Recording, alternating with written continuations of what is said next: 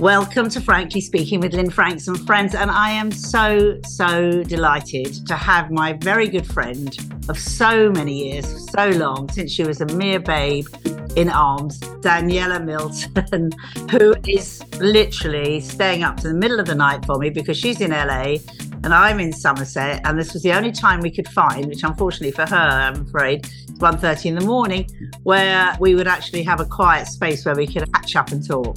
So a little bit of background about Daniella, because she featured in my first Seed handbook, well, you can't see here, because I talked about her then, and that was 23 years ago, as an example of somebody who literally changed her life with such courage. And Daniella now runs, and she founded, one of Hollywood's top agencies, where she represents the world's top hair, makeup artists, stylists, and all sorts of people, the back end of the movie industry, but who are very much the front end in terms of making a success.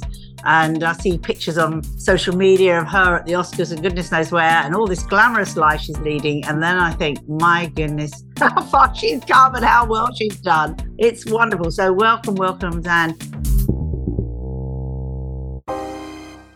So let's go back a little bit. So we first met, you're so much better at dates than me. How many years ago? I actually wrote this down because I'm not that great at it. I think I was 15 going on 16.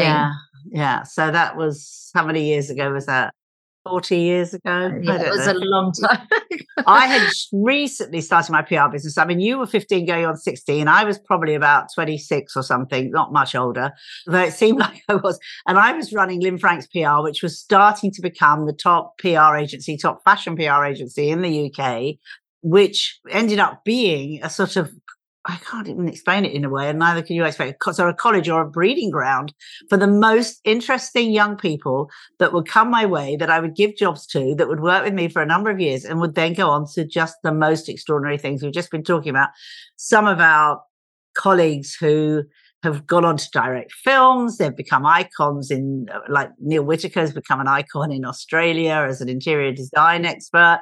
Ursula Macfarlane's just brought out the Nicola Ann Smith movie. Is that what she called? Anna Nicola Smith, yeah. Brilliant movie. And Julian Henry, who's been working with Simon Fuller for years, working with the Beckhams and all sorts of other people in terms of their image. I mean, just the most amazing college. Deborah Bourne, we mustn't forget her, who got an MBE for working with models of all sizes instead of just beautiful, young, skinny girls, and did a huge shift in how we perceive beauty. So many wonderful people that we worked with over the time. And you, for me, have always been the star. And you're so modest, and you're too humble. I keep saying to you, come on, look what you've done. So let's talk about your story. So let's talk about when we met. So you were 15 going on 16, and you came to me for a job as a shop assistant. No, actually, in my mind, I came to be the manageress of Howie Diffusion. Oh, yeah, you did. Well, that was the same thing. Well, kind of, although I was 15 going on 16 with no real retail experience. And we had a little concession at the time for my ex-husband, Paul Howie, in Topshop. Yeah, Howie Diffusion. And I was working as a Saturday girl in Topshop Marble Arch, and it was a very small, very strange Topshop. It was underground opposite Selfridges. And every Saturday I'd run up to Howie Diffusion to just look at the clothes because I just was obsessed with fashion, but no way of really getting there. And you, at that point, were brought up by your mother and your grandmother in South London. Yeah, my grandmother and my granddad. My mum was sort of off doing her thing, whatever she was doing. And you were living in South London? Yeah, I was living in West Norwood near Crystal Palace. And you'd left school at 16, 15? I left because it just was so boring to me. And I knew there was no way of me getting to where I needed to be without me doing it myself, if that makes sense. I did the same thing, left school at 16. Did you see yourself getting somewhere? That's the interesting thing. I did. I thought I could actually do anything. I really felt like I could do anything until I realised when I started working too, I was way in over my head. But what happened was I'd gone up to the Topshop to look at the clothes. There was a job there for manageress. And I was like, I can do that. Of course I can. What gave you that confidence? What gave you that I confidence just so young? wanted to so badly be in the fashion industry. And I knew my family knew nothing about colleges or St. Martin's or any of those, roads that everybody took. There was no way I was going to, nobody even uttered the word college or university. Because it was my grandparents, they were even a generation, obviously, older than my mum, and they were so working class. It was really like, leave school, go out and give me your pay packet at the end of the week sort of mentality. So I saw this ad and I was like, I can do that. So I asked to see the manageress. She must have been as dopey as me because she actually got me an interview with you. So go to the Mrs. Howie shop. In Covent Garden, we had that shop in Covent Garden. 138 Longacre. That was the beginning of everything for me. Everything. I mean, there was nothing like it as Deborah Bourne. I'll quote Deborah Bourne because she always goes, the office closed years and years ago, but you still work there. I still work there. But she's right. So I got this interview and I'd never been in the shop because it was too scary and amazing. But anyway, I got there and Charles, lovely Charles, was the manager. And I think I was a few minutes late and he was like, you're late to see, mother, I think he called you. He always called me mother. Big bear of a man, sadly passed away. And it was just walking into that architecture, Ben Kelly's, it was just so amazing. Like everything changed and I just felt home. And I walked through that big metal door, and you were sat there like we are now. You had, I think it was that way round. Was it a black bob and it was reversible hair by Daniel Galvin? Oh, really? Yeah, it was called Reversible Hair by Daniel Galvin, and you had this amazing sharp bob, and I think it was black, and when you put it up, it was bright orange. And now I've got purple and silver, haven't I? It's interesting we're sitting like this because I feel like I'm back in that space. But you were just amazing. You were everything. Like it was unbelievable. So I said to you, you were not right for the job as manager of the Howie diffusion shop, but I thought you'd be great in PR. But you said, how do you feel about PR? And I thought you meant punk rocker. And I was like, that's brilliant. That's perfect. It's not a stretch. I can do it. I had your colour hair, but it was crimped out here. And I remember opening my bag as I left and you went, what are you doing? I'm like, do you want to check my bag? You went, we don't do that here. And I just remember because at Topshop, I always had to open my bag before I left.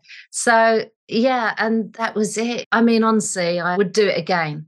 And you were just so enthusiastic and so lovely. And of course, you had, in a way, felt you died and gone to heaven because you were such a music fan. And in those days, we had your biggest hero, David Bowie, coming in the shop. And I remember for you, that was like desperate to get out there and talk to him. We had all the pop stars coming in of the day.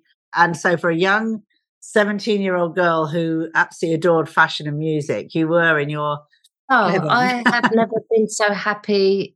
I actually think it's the happiest I've been.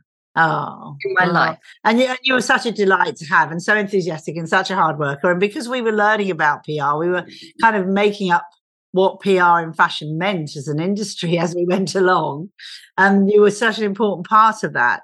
And I don't remember how many years you worked as part of the core. I was there for 10 years. Were you? And then you went, was it after that you went to work with Marie Claire magazine? Yeah, I went to Marie Claire as the fashion and bookings editor. And, it was such a different world. It really wasn't a world that suited me very well, to be honest. But you learned about the hair and makeup industry. Yeah. Oh, yeah. I mean, yeah, I learned, but I've become very, very friendly. So it was in their launch year. So that was also like settling in, and it was their launch year. And I got very, very, very friendly and close with Catherine Bailey. Yes, who was, of course, the model that was married to the photographer, is married to the photographer, David Bailey, yes. Yeah, so she was like, come on, let's leave here and go and work. You can come work for David. And I was like, oh, I don't know. I don't know about him, It's didn't go for easy bosses, did you? First of all, me, then you go for... I wouldn't have been able to do what I'm doing now if I had it easy. Do you know what I mean? But the best training. Yeah, no, absolutely. Like it's like a university of life, really. It was, yeah. So I worked with Bailey and I was with him, and that was really interesting. Another world again. And I mean, he was at that point that top fashion photographer in the world. He was photographing all the top models and actresses, and his social life was sort of out there with all the famous stars of the time. Was this 80s, late 80s or late 80s, I guess? 89, I think. 89. Yeah. And how long were you with Bailey? I wasn't with him very long, a couple of, maybe not even, maybe like a year and a half. And then I decided to just sort of go freelance. I was doing really strange things like seating plans for fashion shows.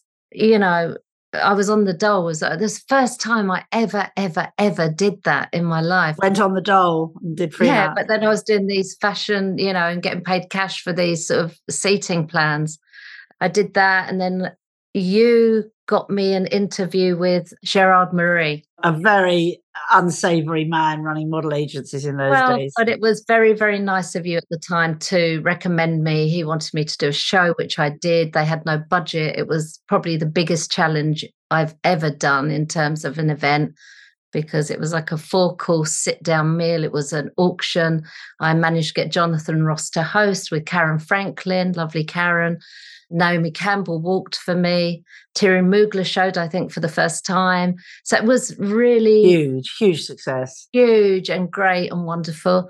And then after that, you asked me to produce a segment of the British Fashion Awards. It was getting all the presenters. And we got some amazing people, Grace Jones and Gary Glitter. We really mixed with some unsavory. We did. We didn't know they were unsavory. I mean, I don't know about you, but I did not know about the Me Too thing going on. And with us in the fashion industry, it was mostly women and gay men. So we didn't really come across all that very unpleasant stuff that clearly was going on in the background. Perhaps we were just a bit naive. We were so focused on our work, weren't we, that we just didn't even go there. There was no reason to even think that there was anything wrong with Gary Glitter in those days. No, there was very friendly chap, as we thought at the time. He had a son as well. I remember meeting his son, who seemed, Yeah, no, there were people with a lot of hidden secrets that we were just very naive and we didn't know, and we just loved what we did and we just got on with it. And then after you did the British Fashion Awards, you then came back to me. But the thing that I always, for me, is what you represent, and that's what I want to talk about, is the courage that you constantly show, just sort of throwing yourself into these really remarkable situations, working for people with quite strong reputations, but getting on with them brilliantly and doing an amazing job. And so I will carry on talking about that, because then it carried on then with you going to the States. And of course, as it so happens, which I didn't know at the time, your father, who you hadn't seen since you were very young, lived in America. You have a sister who's a very successful movie producer in America. And a brother, yeah. 2 sisters and a brother. You had this whole family. So you came from this working class sort of South London background where your mum wasn't around very much, and you had to really sort of struggle to really become who you are, and without a lot of encouragement. And then you go to the States where you've got a full family, loving Jewish Israeli family waiting for you. Very strange. I didn't actually get to know them when I first came here. So tell us about first coming then, how you first got there, because it was through Angelica Houston, wasn't it? Well, no, it was when I was working for Bailey. I used to field all his calls because I was his office assistant. He had a camera assistant. I was the office assistant. And I'd field all his calls. So I got quite friendly with Jack Nicholson, the actor's assistant, Annie Marshall, lovely lady, Annie Marshall. So I used to talk to Annie a lot, never really to Jack, just putting him through to Bailey. That was it. So when I got to America, the only number I had, there was no fashion here in Los Angeles at all to speak of. What made you go to Los Angeles then? My dad had said to me, I'd like you to come work for me and come out to LA. I'll get you a green card. So I gave notice to you guys, and then about a week before I left, he said, "No, it can't happen, and you can't stay with me, and you can't." God, I didn't know that. It was really. I think you probably did. I did at the time, probably back then, a long time ago. Yeah. So I didn't know what to do, and I was with Russell, who was my then fiance, and then we had like £1,000 between us, and we arrived in LA, and he dropped me at the Hilton Hotel in Sherman Oaks. And I have never felt so alienated. And had it not been that I told Debbie Mason, Hilary Alexander, Ian Webb, and all these people that I was going to work in America, in Los Angeles, I would have come back. I honestly knew the fashion industry was so unforgiving with that. Not those particular people, they weren't unforgiving, but it was just like, it was such a big fail. So I knew I couldn't come back. And I just remember looking out the window of that Hilton with that horrible freeway going back and forth. And I was so homesick. And was Russell with you? Yeah, he was with me. Thank God. It would have been horrible to be on my own, that's for sure. And we had about $2,000. Those are the days. £1,000 then, yeah. And we didn't know what we were going to do. And we finally found these friends of my dad who housed us. And then Russell kept saying to me, when are you going to call the Jack Nicholson contact? And it was so funny. I've never felt like a grain of sand on a beach. I was nothing here. Like, you know, working for you and knowing all those people and being able to make things happen and receiving flowers and gifts and, you know, getting clothes and doing all those things. And suddenly it was an ego thing. My ego took a massive bashing because I was like, what if, I think it was really in front of Russell, like I had always been this person who made things happen, and suddenly I was really afraid. And how old were you at this point? I was 30. And so I finally did call Annie Marshall, and she remembered me, which was great. And she said, you know what, Jack's got a job here. You know, I don't know, you know, come up, it's a second assistant to me, but come up, made an appointment, went up there, got a ride up there, didn't have a car, off Mulholland Drive. And it was a funny place because it was like you drove in and Marlon Brando's house, it was one gate, but Marlon's house was on one side and Jack's was on another. So went to Jack's and sat in this room with literally a gigantic Picasso hanging there. And Annie came in and I gave her my CV and she was like, oh, you've done too much. You shouldn't. And I was like, no, listen, I'm not American. I'd be really happy to do anything. I really would. I'll do anything. I don't care. And she's like, well, let me think about it. I got home. By the time I got home on the machine, it was Annie saying, listen, Angelica Houston's looking for an assistant. She's on a Woody Allen movie, but why don't you wait? And, you know, she'll be back in a week. Could you wait? And I'm like, yes. And in the meantime, Tony Kaye trying to get me to come work for him, but that felt so wrong. Very talented English film director. So talented, but it just wasn't right when I was speaking to him. I just didn't feel it was right. So have you listened to your intuition a lot during your career? I think so, yeah. And I think it all stems from failing because, you know, I mean, walking into your office as that 15-and-a-half-year-old, and you know how many times I messed up getting the wrong things. I remember one time you asked me to get the Standard from the glass booth at the end of Longacre. The Evening Standard. The Evening Standard, sorry, yes. And so you'd given me the money, I put the coin in, and the whole glass thing opened. I was like, brilliant, I can give Lynn all of this. And I came back, I went, Lynn, look, I got all of them. And you're like, go and put them back. Anyway, so it was the little things, just I was so naive, but I was scrappy and I still am. But you've always have fought for what you feel is right. And you've always stayed in integrity. You've always been authentic. All those key values, which so many people believe in, and you've done it. I mean, you've just done it. So you would stick by it, and you might call it scrappy. I would say, you know, you're sticking up for what you believe in. And that self-confidence really comes from loving what you do. Because as I said earlier, you know, I often find you too humble for the incredible success that you've achieved. And at the same time, this great confidence you have, particularly when you go into battle for other people, which is why you make an amazing agent. Because anyway, we'll come to that. I'm skipping over. So by that time, so you waited the week for Angelica Houston. Waited a week for Angelica, went to her house, and it was just instant. It was like you, really. It was like, love it. You know, I loved her. She was just like fabulous and very nice. And we'd started talking and we had so many people in common that we knew, you know. And she's like, can you start Monday? And I was like, I didn't ask her what I was earning. I didn't ask. I was just like, yep, I can. And I did. And I was with her for 6 years. And actually she was in with me and the birth of my first son. And, it was great. But I realized very quickly, as you know, Lynn, when you have kids, I would have liked to have been a producer. That's what I would really have loved. You should have been a producer. I would have loved to You have done that. still can be a producer. Yeah, maybe. But I realized that I can, and my sister, I see, all the stuff she does, and she's away all the time. And I knew once I had kids, I didn't want to be away from them.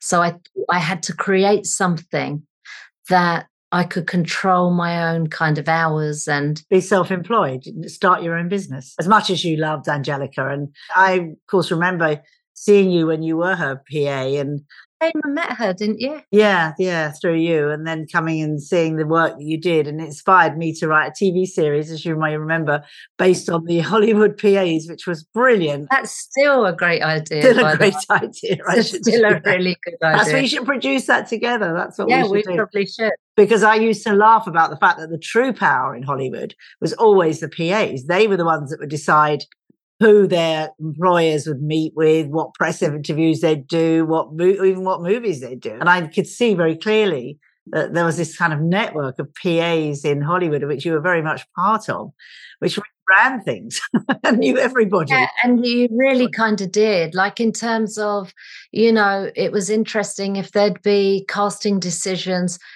I'd say to Angelica, there's this actor, I got quite a few people in of her just in terms of, they hadn't heard of them here. Well, you've always been so generous about recommending talent. And I think that, what goes around comes around. And that's why one of the reasons why people love working with you, apart from the fact that you are incredibly efficient and brilliant negotiator.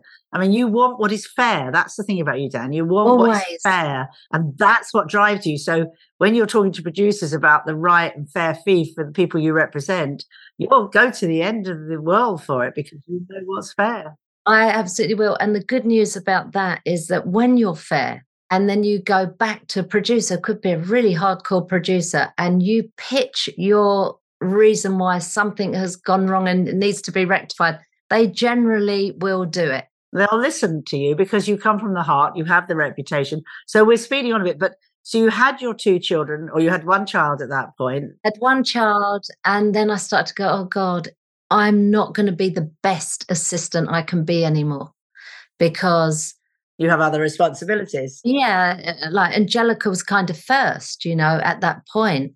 But anyway, I sort of ploughed on with the 1 baby, then fell pregnant again and thought, oh, this is just, how's this going to work, And Angelica really wanted me to still travel with her, but I was like, I'm not leaving, I'm not doing it. So it wasn't fair to her, really, to be honest.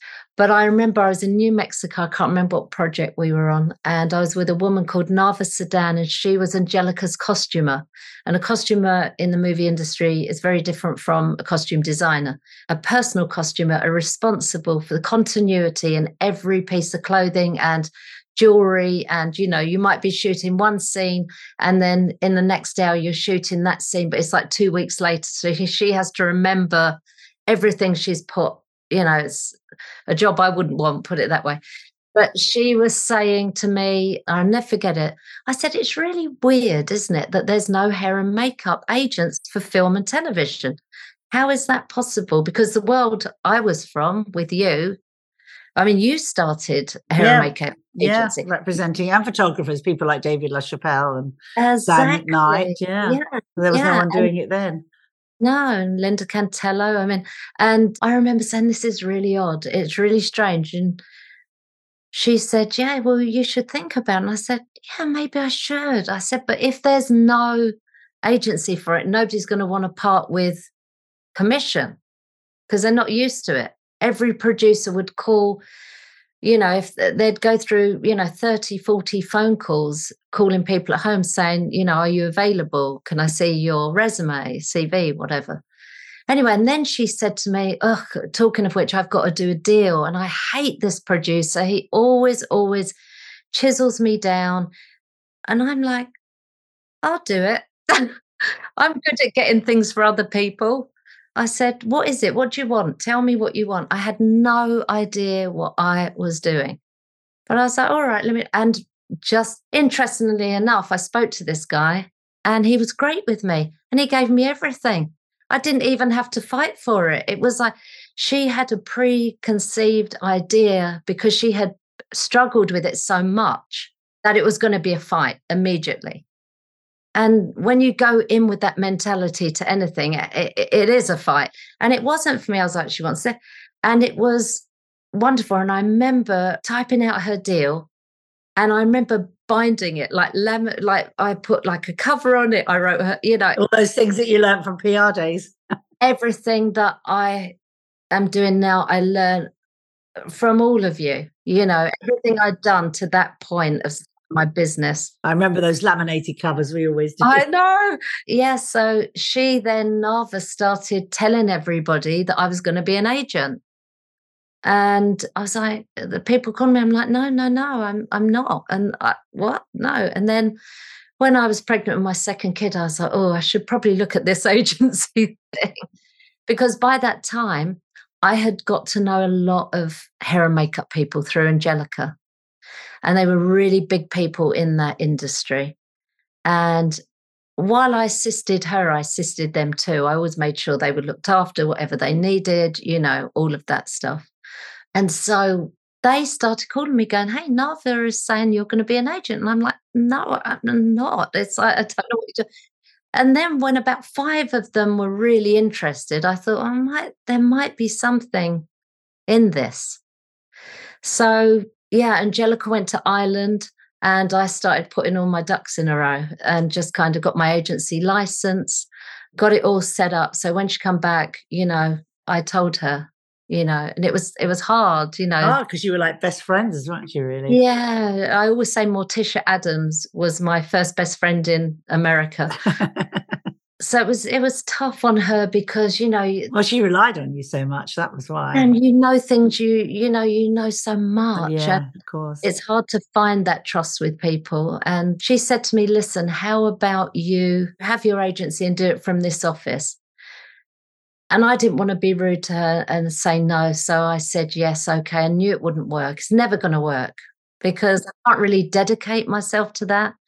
And of course, I said to her, all right, well, I'll do it, but I have to go on half salary. Now, bearing in mind, I'm pregnant. I've got no other form of income. Oh, God. So I put a phone down the end of the office, Milton agency. I remember all that because I was visiting you. I think I'd gone to live there in the States about then. I was in LA, wasn't I? Yeah. Yeah. That was lovely when you were here. Made me feel really safe, actually. Anyway, then... Angelica would come over for our meeting in the mornings, which we always did. And that phone always bloody rang when she was there. And I just could feel how irritating it was to her, and I got it. I understood it. I mean, who wouldn't be irritated by that? You're trying to do your business and that that's happening. And, it was a thorn in her side. So I just said, listen, I should leave. And, and I did, and I was pregnant and I got an office on Hollywood Boulevard, stepped over the junkies to get in there and sort of sat on an orange box going, what am I going to do? And I basically, everything's unionized here. So I stumbled into the union pregnant. I spoke to a man called John Inzarella, who I think just took pity on me, to be honest. He was like, poor cow. I was like, I want to start an agency. I don't want to tread on your toes. I want to work with you. How do I do that? And he just that was very clever of you. Wing. And he helped me, really helped me. And along with the 5 artists that I took on, they knew I didn't know anything. So they were teaching me as I went along. And then I started an office in London, which started to kind of grow and get a bit out of control. And Leslie Harrison, who's another Lynn Franks PR graduate. Yeah. She ran it for a while until I think she was just like, this is horrible. And then luckily, from whatever God sent me, Mandy Martin. Yeah, who was a friend of ours from those days. She was definitely like Lynn Frank. She didn't work at the agency, but she worked with clients of ours and she was a close friend. Yeah, and it was amazing. And so Mandy, and I are partners in the London office, and it's just really feels so good to have a woman you can trust, somebody you know so well. And she has just run with it. And so that's going really wonderful. So between you in LA and Mandy in London, you really do cover the planet. I mean, We do, yeah. I mean, Mandy does, Europe, and she's got some in South Africa, so do I, and then some in Australia, New Zealand, Canada. amazing. And how many people do you represent now at I Milton don't know. Agency? Don't You don't ask me. know. I don't want to. Roughly. It freak me out. Is it hundreds and hundreds? No, I think it's probably about maybe 100 in each. And the top, I mean, I know that they are all winners of all the awards, the Academy Awards, the BAFTA Awards, and you get them. I remember even back in the early days, you would get them these other amazing deals because they were doing the makeup for a big film. You would then get them a deal with Max Factor or one of the other, it wasn't, you used to always think out of the box. You always do think out of the box. Well, that all comes from, Well, the experience you've had. I remember the first press release I ever had, I didn't even know how to type, and you were just like, there it is. There's a typewriter, didn't have computers. Just do it. Yeah, it was typewriter. Yeah, it was like clunk, clunk, clunk, clunk. And you got your green card, and you did get close with your American family, which is lovely. They're amazing. Yeah, that's so wonderful. That having come from as a single child, that suddenly you have this lovely family in the States, which is where you're supposed to be. Although you still sound like you're very much a Londoner, you really are. You every time you come back, when you have the time, you go wandering down Longacre because you still love all the memories of what were wonderful days. So I want to ask you a few specific questions, which we've covered a little bit, but I want to go a little bit further. So firstly, where do you think you get that confidence from? Even though you don't have that personal confidence as much, where do you get that? I don't think it's confidence. I think it's just, for me now, what it is knowing what I'm talking about. Like knowing what I'm doing. I know what I'm talking about. I know what I need. I know how to get it in a positive way. I've never been that agent that screams and shouts. It just doesn't work. Not your way. So you've learnt your craft and you believe in what you do. Yeah, I believe I don't know.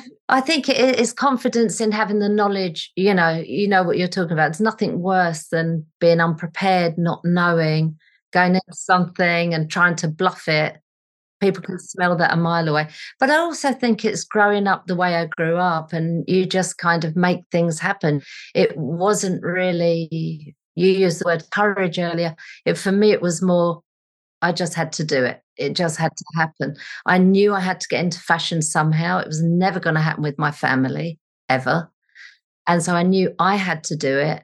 By the grace of whatever God was listening, the manageress at Howie Diffusion sent me to you. Yeah. I could have gone in another direction, and I could, as I always said to you, I might be stacking shelves in Tesco's. Not that there's anything wrong with stacking shelves in Tesco's, but it's not where you're meant to be. Do you think it's as easy now? I don't know if obviously you've got two sons yourself and sort of starting their lives. How old are they now? In their 20s? Harrison's 26 and Chester is 23. Right. And Harrison works with you and Chester's a filmmaker. So do you think it's that easy for young people now as it was for us? And it wasn't easy for us. We worked very, very hard. But do you think it's a different world now? I think it's so different. I mean, social media, as wonderful as it is, I think there's so much to talk about on this topic. It's harder because I think whenever we or you created things back then when I was 15, they were all new. They were new. Now it's really hard to think of a new concept. It's very difficult. Oh, we can still come up with them, I think.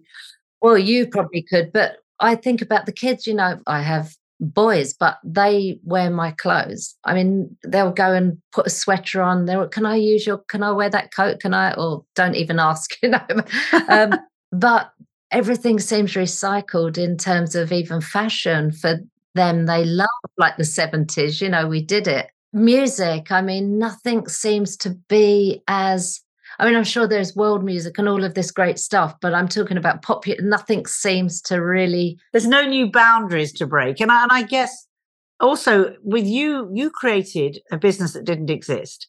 I suppose there's a lot of agencies that have copied you now and are out there. Yeah, I'm really proud of that. And there were agencies that were doing what we call below the line. Yeah, production. Yeah, they were, camera and obviously directors and so technical and filmmakers. But there was no, and they might have the odd one makeup artist if they knew a friend or was helping a friend, but nobody opened an agency for just solely hair and makeup for TV and film.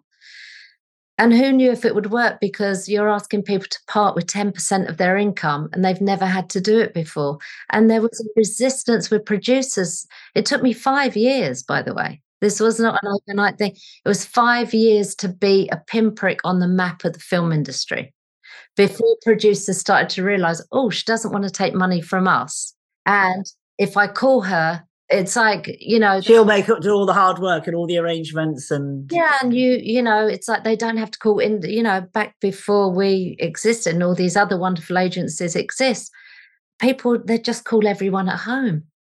And so when I started, there was 5 people, then it grew to 10, and then it was, it got bigger and bigger. It was just as a one-stop shop for them. So having really created an industry, well, you didn't create the industry, but you definitely created a completely new concept of the industry.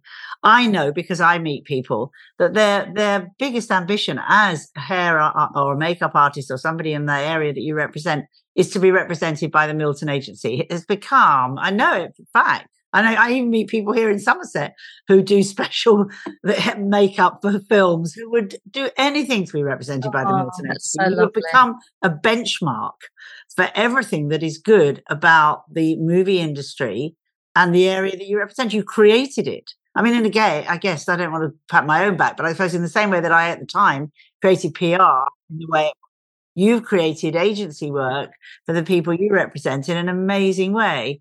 And you're still working from home. You're still the same lovely person. You live and work in an industry which is not known for its integrity, really, and relationships. And you have kept your relationships going right the way back to when you were 15.